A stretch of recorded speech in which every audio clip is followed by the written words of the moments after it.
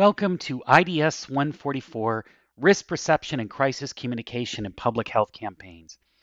I want to do a couple of different things in this podcast. The first thing I want to do is I want to overview the course and talk to you a little bit about what I had in mind when I put it together. And I'm also going to provide some information about what a typical week might look like.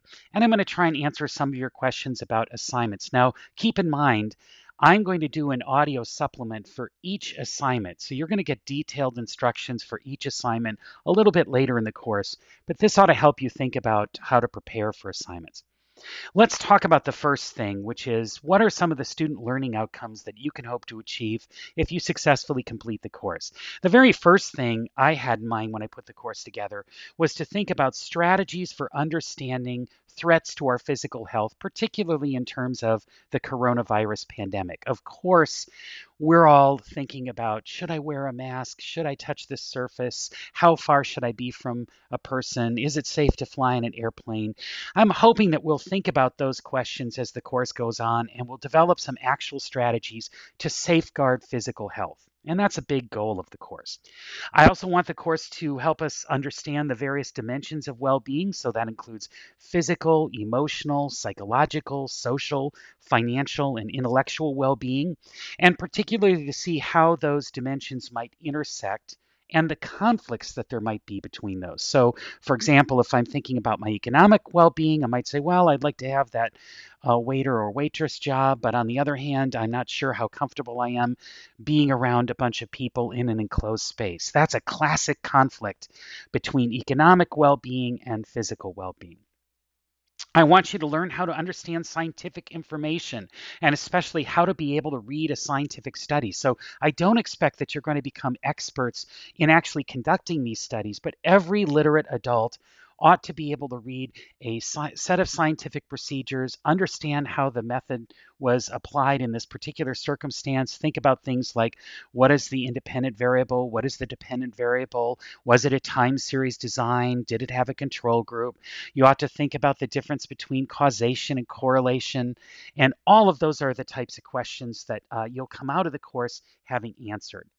We're going to look at some classic value questions that arise in public health settings. So, for example, we might think about the classic conflict between an individual's right to determine their own behavior, their autonomy, or let's say their privacy, and an individual's social obligation towards others. This comes into play with things like masking ordinances or quarantine laws. And then finally, we're going to learn how to advance public health claims effectively, how to communicate about health in both oral and written form. And there are some assignments coming in the later part of the course that'll help us think about that.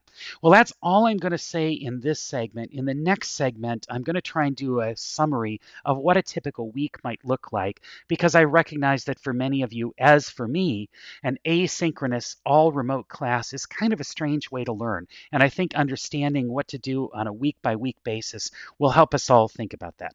Thanks very much. In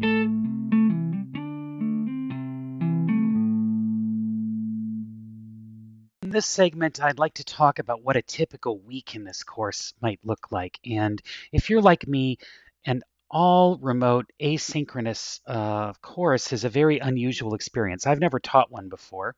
And so it's going to be something that will require us to be very patient and flexible with one another. And I understand that from your point of view, it's going to feel a lot like a closely guided independent study. And it's just very odd for me to not be seeing each of you each class, and I'm sure the same thing is happening on your side. But let's talk about how each week is structured and how you might make the most of that. So to start with, I'm going to try and make each week live on Sundays, sometime Sunday morning or Sunday afternoon. And that's when I'll post all of the readings for that week. In thinking about readings, readings are divided into both required readings, so there'll be 2 or 3 different items throughout the week that every student is required to read. And then one time during the course, you'll be responsible for reading a supplementary reading that you then summarize for me in the form of the Précis assignment, and that you summarize for your classmates in the form of a posting, not nearly as long as the Précis, by the way. This is a brief posting to the class discussion list. Now, what was I thinking when I set up these readings? So I wanted to kind of think about important topics in risk communication and public health communication, and I divided all of the course readings along those lines. There are a variety of different things. Some are editorials, some are newspaper articles, some are long essays, some are scientific studies, and I'm going to assign each of you to summarize one of those randomly. So forgive me, we're just going to pick numbers out of a hat, and you're going to get an article from me that says, here's the article for the class that I'd like you to summarize. And I apologize if you don't like yours, or if some are harder or more uh, elementary than others. We're all going to get through that together. So I'm going to put the readings up for each week. I'll add all of the supplemental readings in, and then I'll list the readings for that week that are required and that are supplemental, and I'll actually post links to them. So you could go online and download those readings. Now, you should download them prior to Wednesday because the readings will only be live from Sunday through Wednesday. On Wednesday, for copyright reasons, I have to take those readings down. So it would be a good idea for you to create a Google folder where you could download the readings and have your own copy, or you could load them in on a week by week basis, just like I have them organized. And of course, you're not expected to read all of the supplemental readings, right? So you're only required to read the required readings and your one supplemental reading. I'm hoping, of course, that some of the supplemental readings will be of interest to you. So you may glance at a few. You may read the entire article of some of them, and especially you may go back to them after your classmates have talked about them on the discussion forum. But I'm not expecting each of you to read, let's say, 15 or 20 articles per week. No, the supplemental readings are just that, they're supplements. All right, let's talk about how I've organized the course. Each week, I'm going to present a checklist of items so you can go through it and just follow through that you've done everything required for that week. Sometimes I'll have short writing assignments that are ungraded. So, almost all the time, I'll have a weekly quiz. And of course, each week, you'll be expected to post one item to the discussion forum and to reply to two other items on the discussion forum that have been posted by your classmates. And of course, the one item that you post when you're doing the supplemental reading as your article summary, that's got to come from that article. So if I were assigned a supplemental reading during week one, I wouldn't respond to the general discussion forum in terms of making my post. I would post about the specific article that I had read that the rest of the class hadn't. And my objective in that post is not to present something as long as the article précis, but rather to talk about why is it that other students might find this article interesting? What did I think was noteworthy about it? Did it raise some interesting concept that wasn't discussed in the week's required reading? How did it relate to the required reading? You could also say, I didn't find this article very useful, or I found this really difficult to read. For each of those readings, if you make a post like that, I'll typically be able to tell you why it was that I assigned that reading and what it was I hope that other students could get out of it.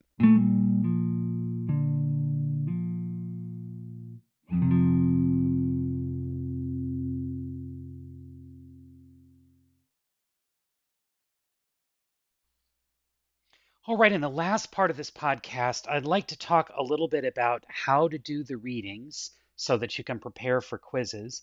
And I'd also like to talk about how to use the question and answer document that is posted on the Moodle site.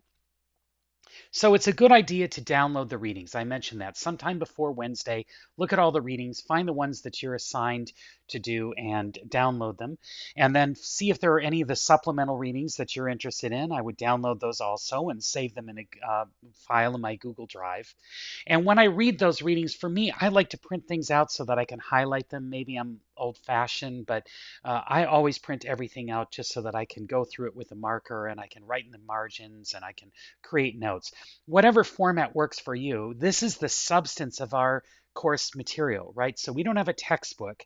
You didn't have to purchase a textbook, but what I'm expecting is that all of the content for the course will be driven by these contemporaneous peer-reviewed readings that I've collected from the article databases available in the library.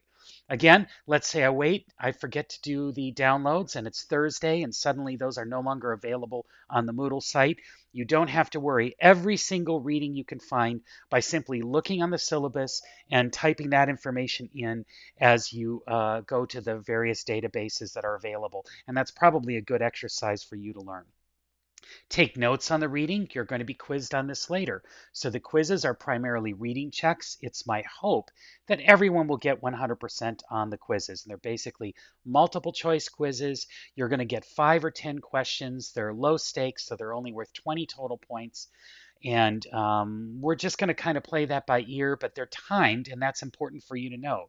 You shouldn't open the quiz unless you have at least 10 minutes available for you to finish it. So if you've got to use the restroom or if someone's going to interrupt you, make sure that you have all of those interruptions handled prior to opening that quiz. Because once you start it, it's going to give you 10 minutes to complete it. And if you're not done with that, it's going to log you off and file however far you've achieved as the 10-minute line came up.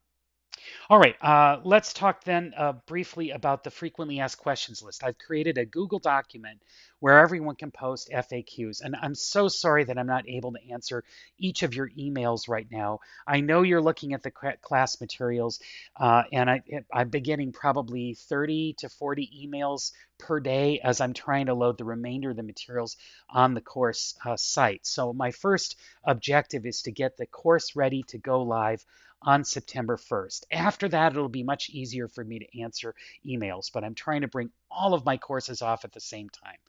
I also have office hours available, and again, I'd encourage you to thoroughly read the syllabus. That ought to be the first place you look before you answer questions. So everything about the readings, about the requirements week by week, about the class assignments, about the grading scale, all of those questions are dealt with in the syllabus.